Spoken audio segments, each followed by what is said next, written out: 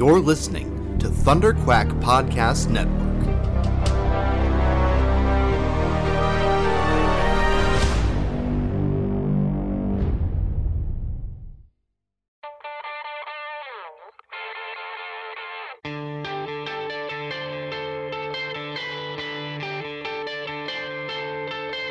Hi, this is Bill Messner-Loebs, and you're listening to the Epic Marvel Podcast.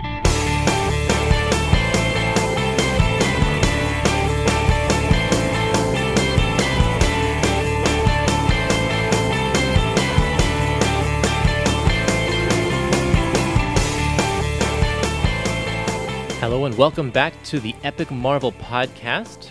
I'm your host, Curtis Findley, and I know some of you may be expecting to hear the second half of our Hulk episode, Hulk Must Die, but we have to put a pause on that just to figure out some scheduling things. But it's timely that we have to pause because I have a very important episode to share with you today. I have an interview with Bill Messner-Loebs. Now, when I contacted Bill, he said, my career is like 5% Marvel, right?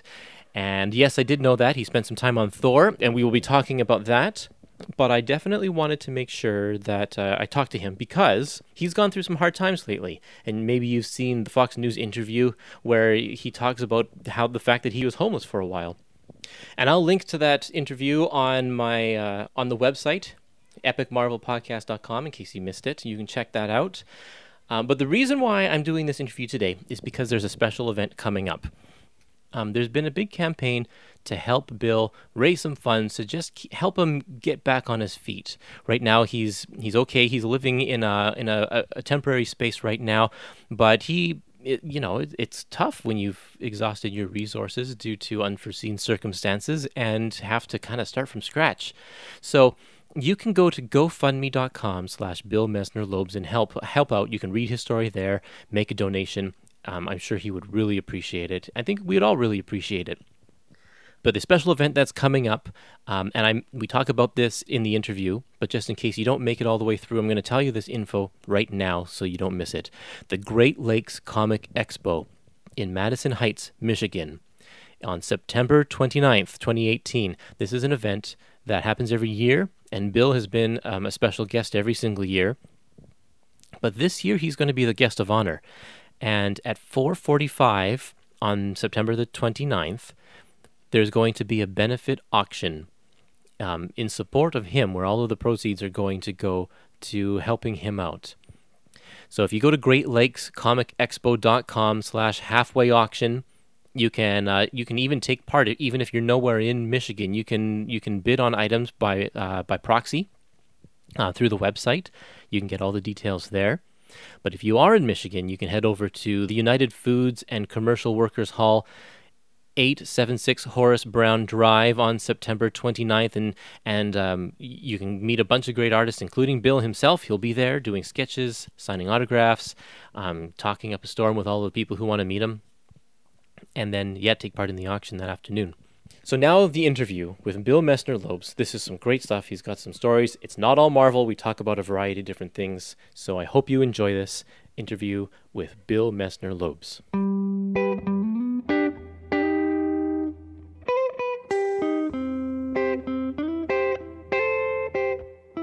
One of the defining characteristics of you, I guess, is the fact that you have just one arm. And that is that's something that you've had to live with your entire life. Is that right? Well, I had to live with. It's funny because I have this little speech that I give to kids at the Panera Bread where I work.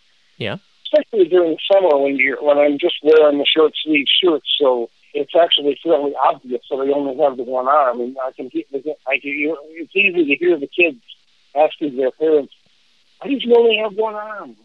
How did you lose it?" And of course, they don't know. Right. So I usually go over and I introduce myself, and because I feel like they really ought to have a face to a disability. And also, I know the parents are just humiliated. Yeah. And these kids are like, maybe 6 or 7 or sometimes younger. And I explained that I had a cancerous tumor on my arm when I was born, and in 1949, sorry, they didn't know what to do, really.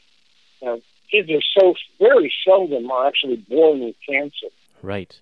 So, but they just took the whole arm off, and it worked out great. People often would ask me, you seem to have a good attitude about it, and that kind of thing. And well, I guess I do. My parents were careful to tell me that I could do anything anybody else could, as I generally can. Mm-hmm. Very, very few things that you really absolutely need two hands to do. But I just feel like this is especially now that there's all this talk about, we have to watch out for political correctness and so forth, which often means you end up insulting people. And and very often people will prove that they're not politically correct by going after people who have disabilities. Right. And so I just feel like I try to be a good public face. Yeah. And I love the fact that you've had a long career in comics despite that. I mean, like you said, you only need one hand to draw, and you were an incredible artist. I only found that out watching the Fox News interview that you had one arm. I had no idea reading these comics and such, and it doesn't matter, right? When did you start to learn to draw? I learned how to draw pretty much the way everybody learns to draw.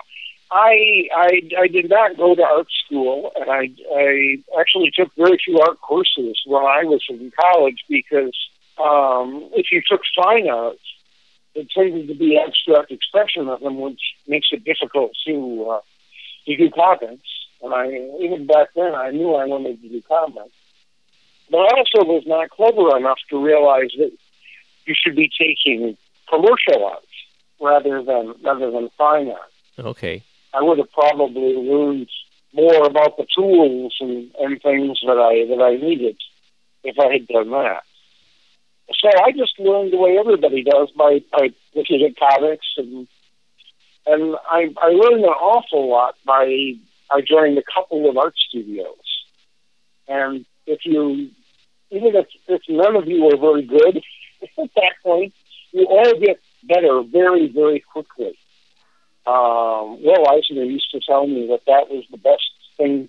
He always advised kids to get together and put together an art studio to put out comics, because you would all learn from one another, and you learn much quicker.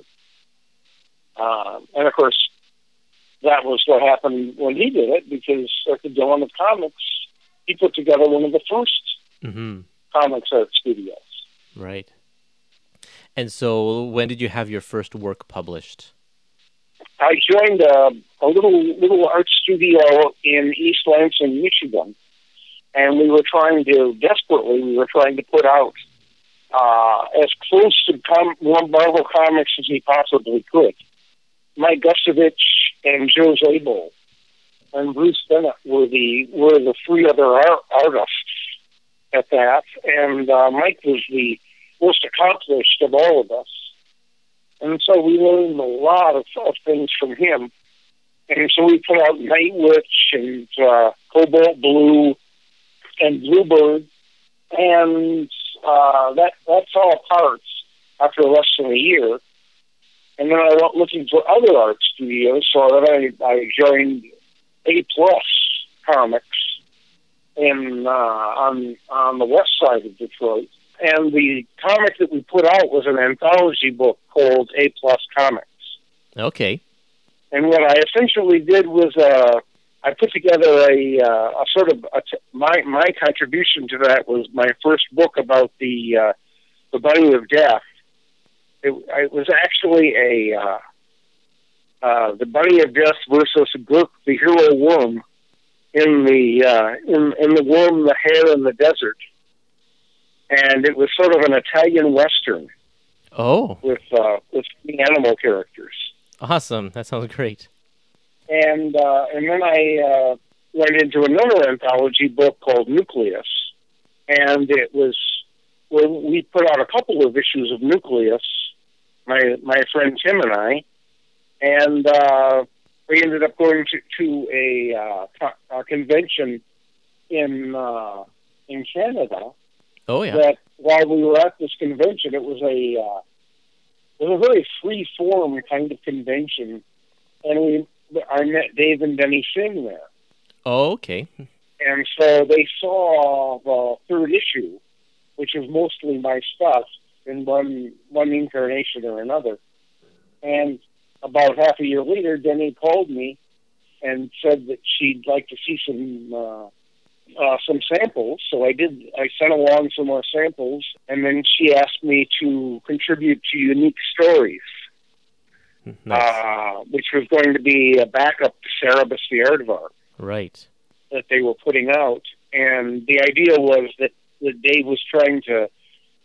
It was originally a 24-page book, and he wanted to fatten it up to 32 pages. What was going to be a two-issue, 8-page story.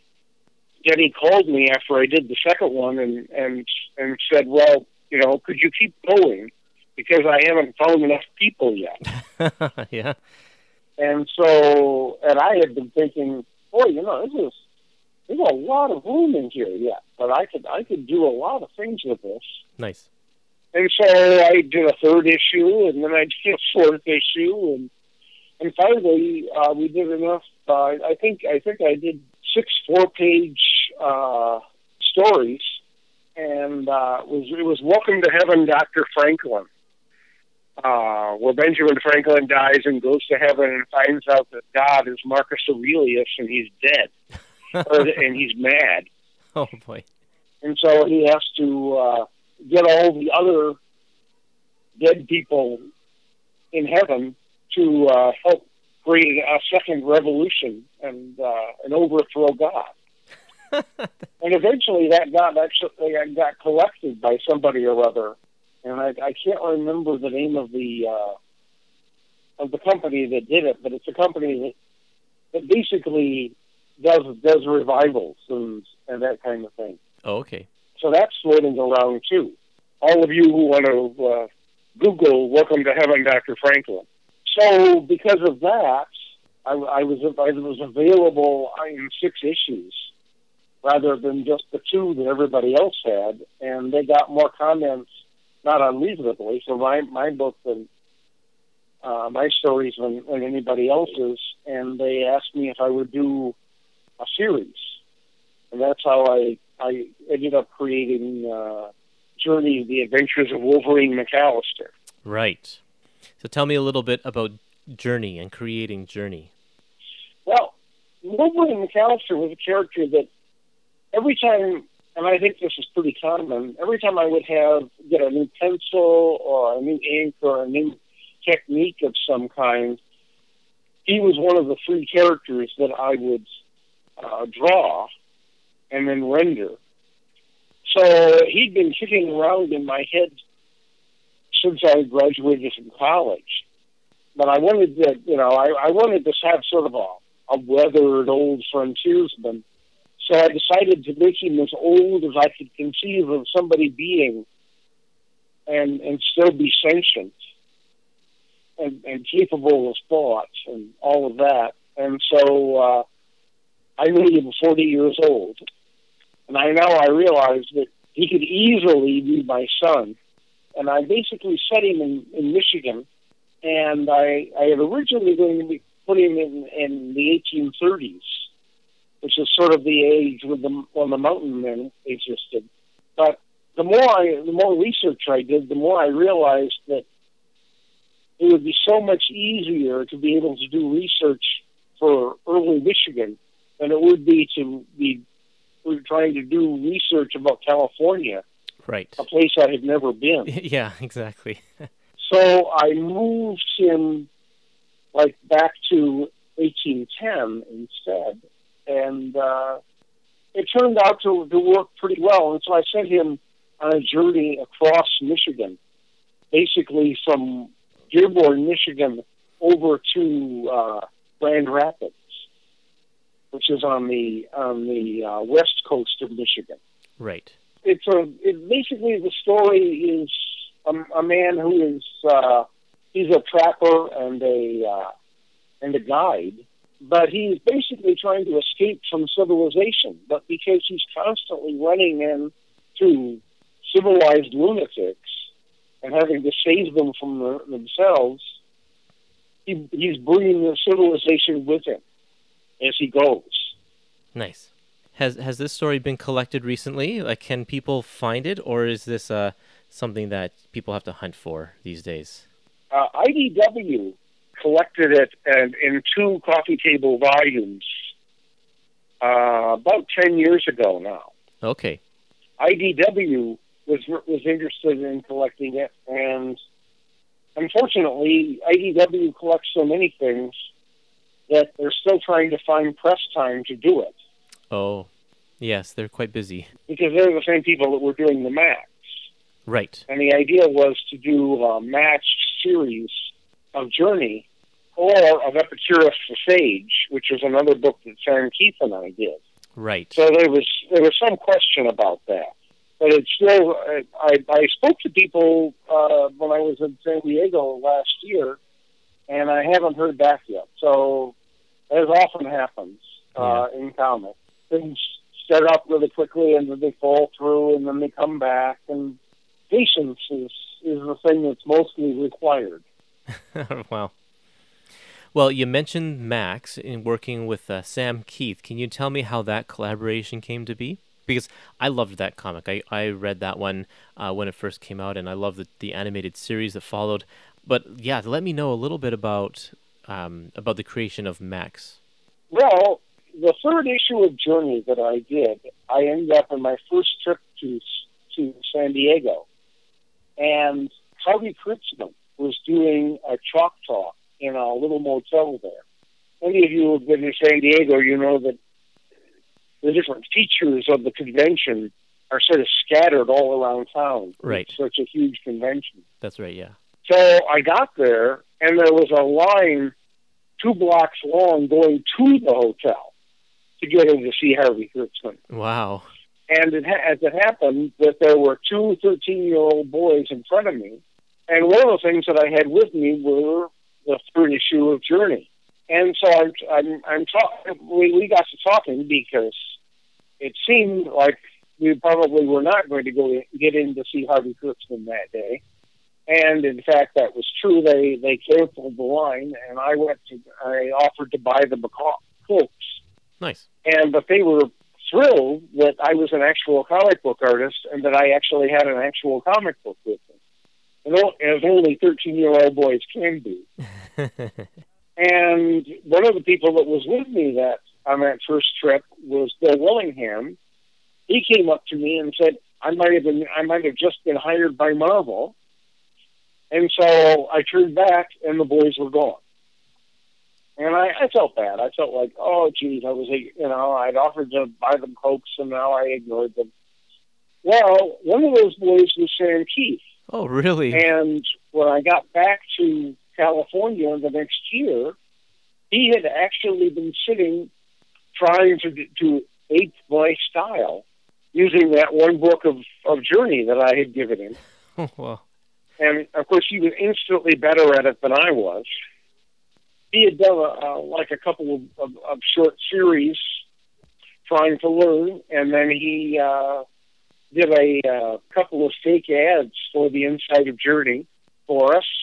Nice. And I introduced him around, and he was able to start inking Mage for Matt Wagner. Oh, okay. And he was the one that heard that there might be an opening to do Johnny Quest. And I knew that Sam was worried that he would always only be an inker.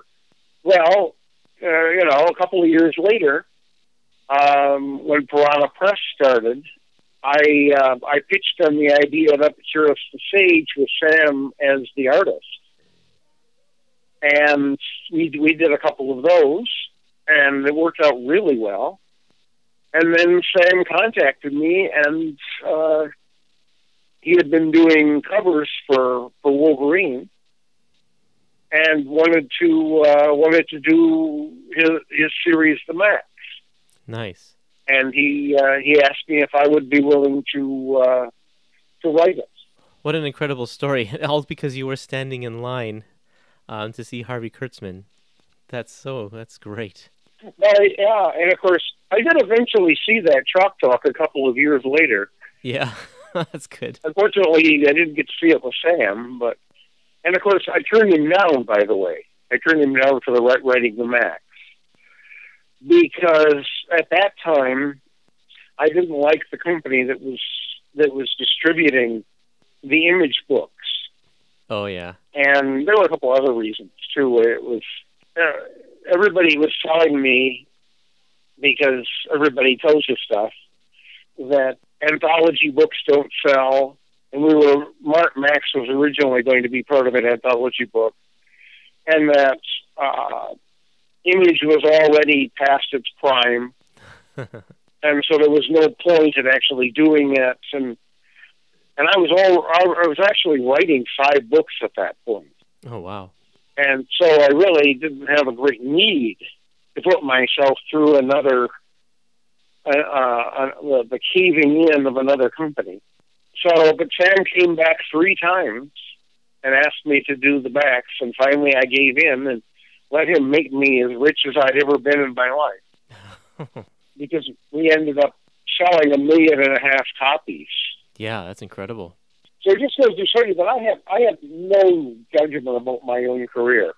You've also done work for, of course, DC. You've done a lot of work for DC over the years. What are some of the highlights? What are the books that you really enjoyed working on there? I know, like Wonder Woman, Flash, but what was your favorite?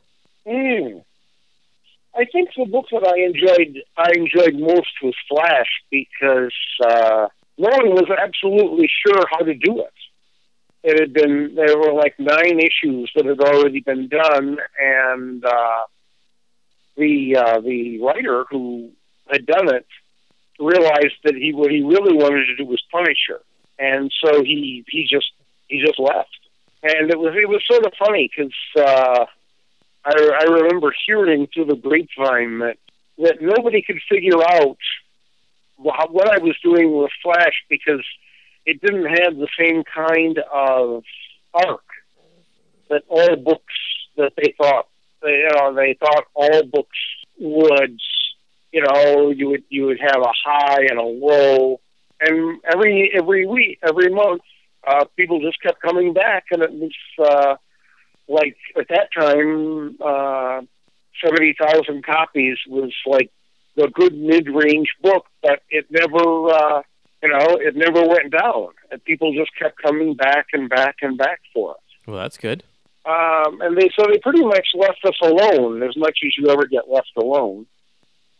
There was a maxi series that all the books were encouraged to participate in, and you got to pick one of the areas of the world where the aliens were coming in, and so they asked me to choose one, and I picked Cuba.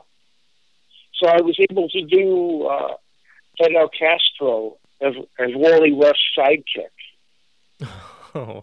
in fighting the aliens, and I was able to do a late middle-age romance between Wally's mom and Fidel Castro.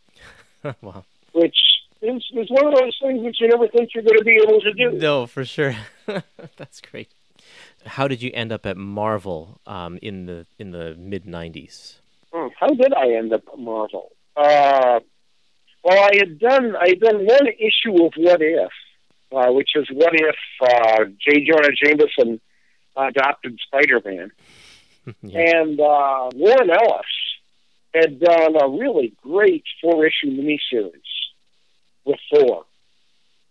And I had gotten to know people over at Marvel to a degree, and they were looking around for somebody who could follow Warren Ellis, and they asked me if I would be interested in doing it.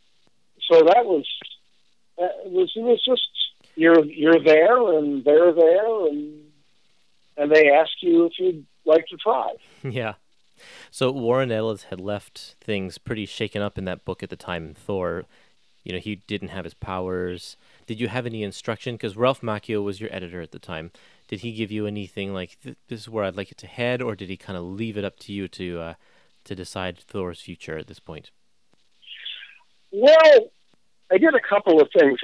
It seems as though every time I would take over a new book, there would be, like when I first took over Flash, there were all these super speedsters in that universe who had sort of taken over Central City, except for Wally, who had lost his powers. Oh, yeah. And now you had, the God Squad with all these different Thors in Thor, except for Thor, right, who had now lost his powers. That's right. And I thought that was kind of an interesting place to start, because you could be showing that Thor didn't necessarily need godlike powers to be able to still be a hero. Mm-hmm. And I loved the idea that he was actually, his girlfriend was now the Enchantress, who was a force of evil. Right. And so I thought that was really a fun thing to play with. I had a whole at that time Asgard had disappeared, and they were the two of them were the last Asgardians kind of trapped on Earth. And my original idea was that Thor was going to be sort of traveling around the world, finding the other Asgardians who were also embedded in mundane lives on Earth. Mm-hmm. And there were a bunch of other things that I had thought of doing, including making Boldar the bold evil and Loki good for a short period of time, so that he and Thor could team up. But we didn't know that at that point that all the Avenger books were going to be canceled and recast. Right. Yeah, it was kind of a surprise for all of us. So I really only got to do about a half a year of Thor, something like that. Right. But I got to do my favorite issue of all time, in a way. Okay. Marvel, I imagine with this being kind of a Marvel podcast, everyone listening realizes that Marvel was, certainly at that time, was kind of a top-down company. They were very interested in controlling the characters and making sure the characters stayed in character and all of that. Right.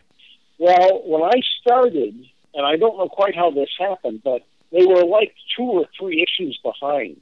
And as I said, I was working on several books, but there was a little bit of air that I had, so I just decided I will bear down and get as many issues of Thor done as I possibly can to get us caught up. And they had really asked me to do that. So I did that. I turned in my last issue, and I was relaxed, and I had that sort of blurry, half-intoxicated feeling that you get when you've been working really hard and you've actually accomplished all the things that you were supposed to accomplish. And I could hardly wait for the editor to call up and find out how I'd done with the last story. And he called up and he said, "Oh, Bill, we're so thrilled. You really have done just what we wanted. And I was so pleased to be reading this book, and I don't really have any notes for that. But the problem is that we can't count, because we were actually one more issue late." Oh no. And as you know, this is a assistant editor month. Well, I'm going in one direction to one convention, and my assistant editor is going in the other direction. And we need another issue of Thor, well, pretty much today. What? And trying not to make my voice squeak, today. And he said, well, over the weekend, this was Friday, and Wow. And he said, could you write another issue, and then and this was just about the time when you could actually fax things using a computer. And he said, if you could fax that over to the artist say on Monday morning. Wow. And I said, well, okay, but who's going to check it? I mean, I'd write it, but nobody would, because at this point there would be nobody that I could send it to. And he said, well, Bill, we trust you. Nice. Wow. We trust you with one of the Avengers to do whatever you want with him for an entire issue. And so I turned it into kind of a musical comedy, as it turns out. And the only thing only note he ever gave me when he actually got a chance to see it 3 weeks later was, you might have put in another couple of scene changes. I realized that whenever I've had a chance to do things, I tend to do more of a lighthearted kind of a story rather than a darker or a more resonant story, which probably would have actually gotten me more work. There's a lot of tragedy and sadness in it, but there's so much tragedy and sadness in comics generally that I just feel like, when I had a chance to do it, I wanted to do something that was sort of lighthearted and give people a little hope. Well, that's a funny story. That's great. Thanks for sharing that. I don't want to keep you too long, so I do want to get to the other part of this interview, which is talking about kind of your more recent years. And you were recently on Fox News because the story came to them that you'd been living in your car for a while, like you've fallen on some hard times. And I mean, I don't know what to say about this, except that through an unfortunate series of events, you ended up homeless. That's true. It was, we basically, we had a gas leak in the trailer that we were living in. And the county condemned it. So we could no longer live there. And we thought we might be able to just go and get a mortgage, but it turned out that we didn't have the right credit rating. So while we were trying to get enough money together to be able to just buy a place without a mortgage. And that turned out to be trickier than we realized, because almost everything, including renting an apartment or getting another trailer or anything, all revolves around what your credit rating is. Right. So we weren't quite sure what to do. And where we were living, which is the place we've been living now for the county that we've been living in here in Michigan for 20 years, not only are all our friends here and my work is here, my Panera work, where I deliver for Panera, but this is where all our doctors are and all of that. So we really didn't necessarily want to leave, but we didn't know quite what else to do either. Right. And so we ended up living in the car for a while, and there's the different churches were doing something to bring homeless people from one church to another for the winter. Right. Yeah. And that's where Eric from Fox News heard about us from his father-in-law and came and interviewed me. So where are you today? Like, what's you're not in your car anymore? No, we're in the one place in Livingston County where you can kind of rent a place. It's actually there are 3 or 4 motels where you can rent a room. Right. And that's where we're staying now. Nice. So that's good, especially as we get closer and closer to the fall and the winter. And then you have a good relationship with the Great Lakes Comic Expo, which is held in Madison Heights every year, right? Right. Yes, I've been going there for many years now, and we sort of mutually support each other. And this year they're going to have you as the guest of honor, and there's going to be a benefit auction that's going to help you because, you still, with your credit rating or whatever it is, still are kind of in the same situation, right? So we need to help you out. This is the community coming together to support you. Yes, we've been incredibly touched by how much everyone has helped us out. And they helped me put together a GoFundMe page, and we're just trying to trying to spend as little money as possible while we save money to try to get into someplace.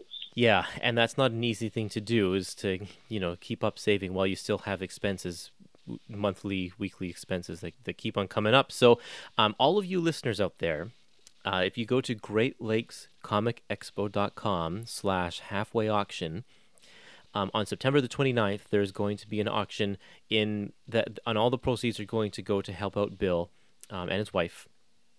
And you can actually be a part of it because they're going to have the auction not only live, but they'll have it online too. So even if you can't make it out to Michigan, you can still be a part of it. If you can make it out to Michigan, on September the 29th at 4:45 is when the benefit auction is. And this is at, let's see, where is the Great Lakes Comic Expo? United Foods and Commercial Workers Hall, 876 Horace Brown Drive. Is that right? That's right. Okay. And you will be there? Will you be signing books or doing some sketches or anything like that? Oh, I definitely will be. And I have a friend who's actually bringing a bunch of his Maxies, so I will have other things to sign for people. And I've done up some. I did some blank covers in color. Nice. And I've done several watercolors. Sounds like it's going to be a great time. I certainly hope it's going to be a great time. It sounds like a great time. And come by the table, and I'll tell you stories. And nice. Do sketches, and make myself a good guest. Wonderful. That's great. So, as you look back at your career, you've worked for like pretty much every major and almost every minor comic book company that's out there. What has been the one thing that you're the most proud of? Well, I think it would have to be Journey. Yeah, that's not a surprise. Because I don't think. somebody said once that the Wolverine McAllister would actually have been the sort of character who would be somebody else's sidekick, and so I created something that was pretty much unique in the world. Because I put all my different things. I put in history, and I put in science fiction, and I put in myth, and I was able to kind of all make it into a coherent whole. And it was the sort of thing that I really had wanted to do, and I ended up accomplishing it. Mm-hmm. I love it when you can turn to the first page and like written by you, drawn by you, lettering by you, inking by you. Everything is like, this is fully your work, and it's I guess it would probably be safe to say that the Journey is your magnum opus. I would say that it was. Yeah. And I'm hoping that, every once in a while somebody comes along and asks me to do a sequel of some kind, and I would not object to that. But you just need to. I need to get someplace that's a little less floaty than I am right now. Right. It's too bad that we were never able to actually find a way to monetize our Journey of all those 80s books that came up, all the independent books. None of us ever made the kind of money that made them self-supported, really. Yeah, it's a tough business. But I always loved Journey, and I'm pleased that every once in a while somebody comes along and collects it again. Well, if it's been 10 years since the last one, I'm hoping that it'll get a new lease on life sometime soon. Maybe IDW can get another print run out there or something. Hey, IDW, if you're listening, get on that. Wow. Well, thanks, Bill. Thanks for talking with us. This was fantastic, and we'll see what we can do to spread the word about the benefit auction. And yeah, do you have a presence on Facebook or anything? Is there if people wanted to get in touch with you? Oh well, I'm on Facebook. Bill Messner-Loebs will get you to me, and You can also get me on my GoFundMe page. Oh yeah, that's right. I'm not as digital literate as I should be, so I'm not exactly sure how all that works. Yeah, if you can't get out to the auction or you don't want to take part in that, you can make a direct donation to help out Bill by going to GoFundMe.com/Bill Messner-Loebs. And yeah, I mean that's a great place to help support him. Yeah, and if you're trying to get a hold of me on Facebook, you may have to be a little patient too, because right. Since I have a second, I have a job. I'm not always able to keep as in touch as I would like. But I'm glad to talk to you. Nice, that's great.